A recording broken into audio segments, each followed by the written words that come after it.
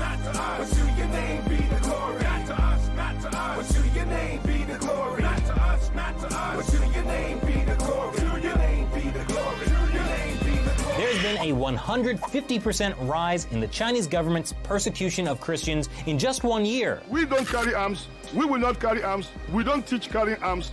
But we can call on God. Our God is bigger than human ammunition.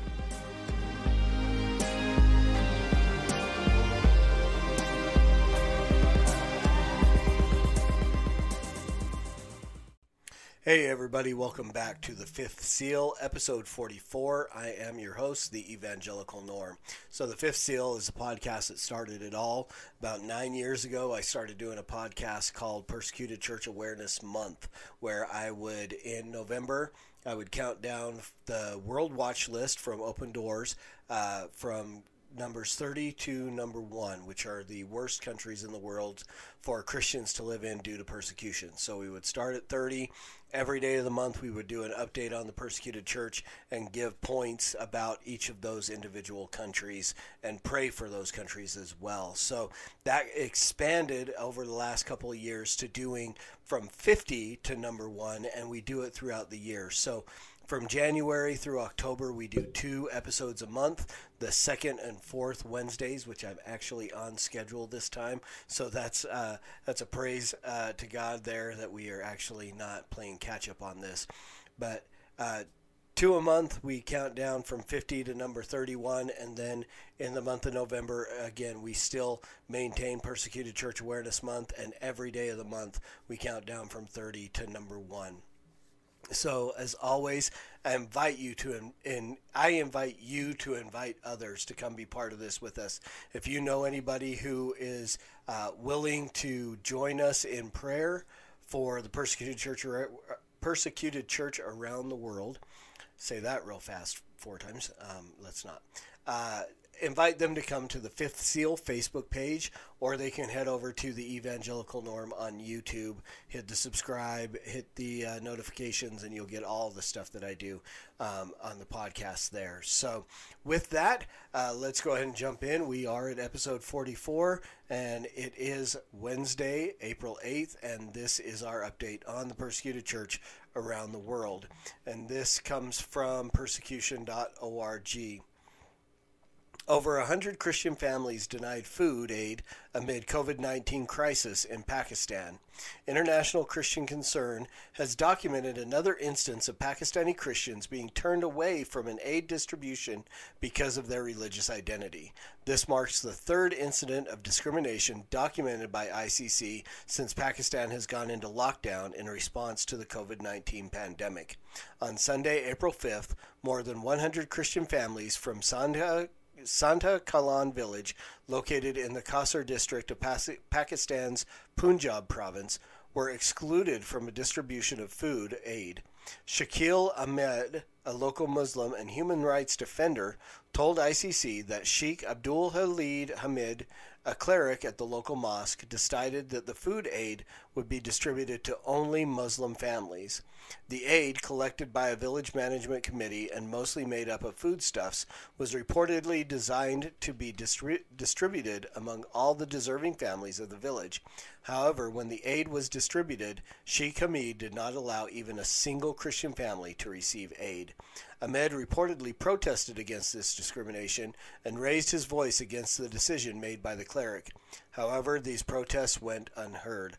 Quote, "I condemn this inhumane and discriminatory act by my Muslim village fellows and stand in solidarity with the poor Christian population of the village," unquote, Ahmed told ICC. Quote, "Therefore, a group of like-minded individuals are collecting donations from liberal Muslims to extend foodstuffs to this vulnerable segment, the Christians of this country," unquote. Since March 21st, most of Pakistan has been placed on lockdown as authorities seek to slow the spread of COVID-19. However, this national lockdown has significantly affected the country's poor and vulnerable communities. This includes Pakistan's religious minorities. Approximately 45% of Pakistan's total population live below the poverty line, earning most of their income through daily labor jobs. The national lockdown has cut off many of these laborers from earning daily wages, and reports of starvation are already circulating. So here we have just a prime example of simply religious persecution, because in many of these countries where Islam is the main religion,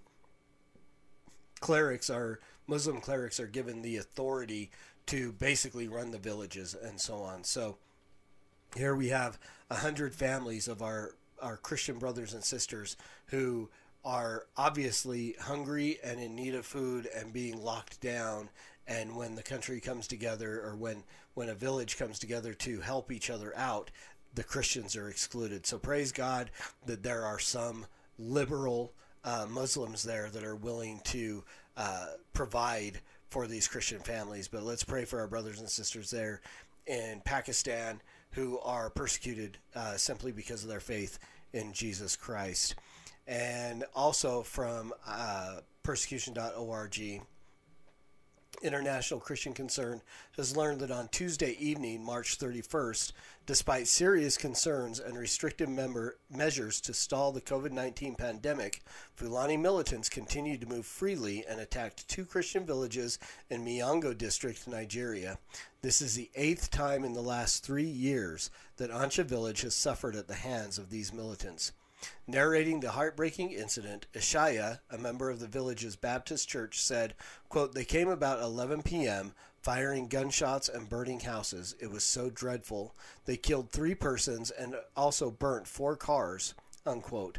Ishaya further disclosed that the militants proceeded to launch an attack on Huke, the neighboring village, on Wednesday, April 1st.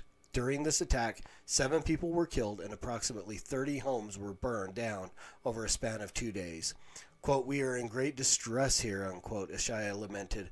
Those killed in Ancha Village were a pregnant member of the Baptist church named Tina Musa, another member of the Baptist church, Gado Bata, and a member of the Methodist church, William Reevy. An injured victim of the Ancha Village attack, Dunlami Gado, who was admitted to Bingham University Teaching Hospital in Jos, recalled, quote, "I was in the house when we heard gunshots. We came out not knowing that the attackers were already in the village. They fired shots at me and 3 bullets hit me on my left leg, shattering the bone. After they disappeared, I kept yelling out for help. Some persons eventually heard and came. They picked me up on a motorcycle, riding through the bush until we got to the hospital in Miango," unquote. Dunlami's injury was complicated, so he was referred to a hospital with the appropriate specialists. He has been scheduled for immediate surgery. A local pastor, Yakubu Kipasa, in ECWA Church, grieved over the murder of 3 of his church members. They came on Wednesday, April 1st at about 8 p.m. and returned the next day, April 2nd at about 5 p.m. They killed 3 by gunshots and destroyed our church building. They also burnt several houses. Pastor Yakubu said the gunmen came in large numbers. The entire village has been deserted, and he and his family are taking refuge in another village. In a 2017 attack on Ancha Village, the militants killed 20 people, all but 1 of whom were members of the Baptist church. So this is just becoming more and more common. The attacks by the Fulani militants. We have in these areas, you have Boko Haram, you have Al-Shabaab, you have different groups of terrorists that are aligned with Al-Qaeda and ISIS, and it's becoming more and more of a regular thing. Of course, Ancha Village, this is the 3rd time that they've been attacked in 3 years. By this same group of Fulani militants who are obviously not paying attention to their country's quarantine orders and so on. They're out and about and still persecuting those who simply believe in Jesus Christ, who many of them may have been following their own quarantine orders. So continue to pray for our brothers and sisters in Nigeria and Kenya and these areas where these groups are becoming more and more violent. And that leads us to our country of today, number 44, which is Kenya. Some facts about Kenya, just some information. The region is Africa. Persecution type is Islamic oppression. Persecution level is very high. Population is about 52,215,000, of which about 42 million are Christians. The main religion of Kenya is Christianity. It is a presidential republic, and the leader is President Uhuru Muigai Kenyatta. A growing threat of Islamic radicalism. Even though Kenya is a majority Christian country, reports have indicated that a growing al-Shabaab presence in the northeast and coastal regions monitor the activities of Christians. Believers in these parts of Kenya who converted from Islam live under constant threat of attack, even from their closest relatives. Organized corruption and crime are also serious problems. Corrupt officials do not take measures against those who persecute Christians. This encourages additional acts of persecution. All Christian communities in the country face persecution, although where they live and which Christian groups they belong to significantly impact the level of persecution. Radical Muslims living in Kenya, together with militants crossing the borders from Somalia, severely persecute Christians and in recent years have been responsible for the killings of hundreds of Christians. Any Christian who lives or works in countries bordering Somalia is at risk for intimidation and attacks by al-Shabaab. In some parts of Kenya's northeastern and coastal regions, Christians are often ostracized and denied access to community resources. On January 15, 2019, al-Shabaab took responsibility for a 19-hour siege of a hotel in Nairobi and the killing of more than 10 people. The Islamic extremist group said it took the action because the U.S. president had declared Jerusalem as the capital city of Israel. 4 days later, on January 19, 2019, a Christian convert was beaten and subsequently arrested by Muslim policemen on the outskirts of Nairobi after refusing to renounce Christianity. On May 17, 2019, a Muslim mob attacked 4 churches in Nairobi, injuring several Christians. So a few prayer points for Kenya. In the predominantly Muslim areas of northeast and coastal Kenya, political groups are using people's dissatisfaction with the government to spread radicalism with direct and indirect consequences for the church that has suffered violent attacks. Pray for wisdom and diligence from the government in dealing with grievances and that they will be able to unify the people of Kenya. The church has limited capacity to minister to congregations and communities in the context of persecution. Pray that Open Doors persecution preparedness training will bring hope to many in their difficult circumstances. And many Christians have suffered severe trauma and targeted attacks, and Open Doors is working hard to equip the Kenyan church to offer trauma healing and support to members.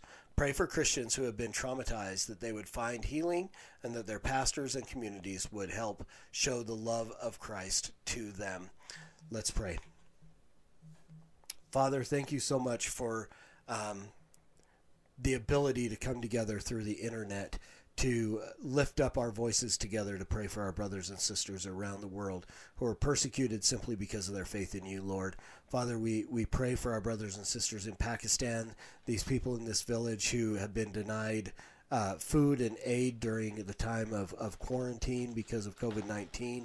Father, we pray that first you would keep them healthy, and Lord, that you would provide for their needs in these areas of food and basic supplies that they need for living during this time of being quarantined because of this pandemic, Lord.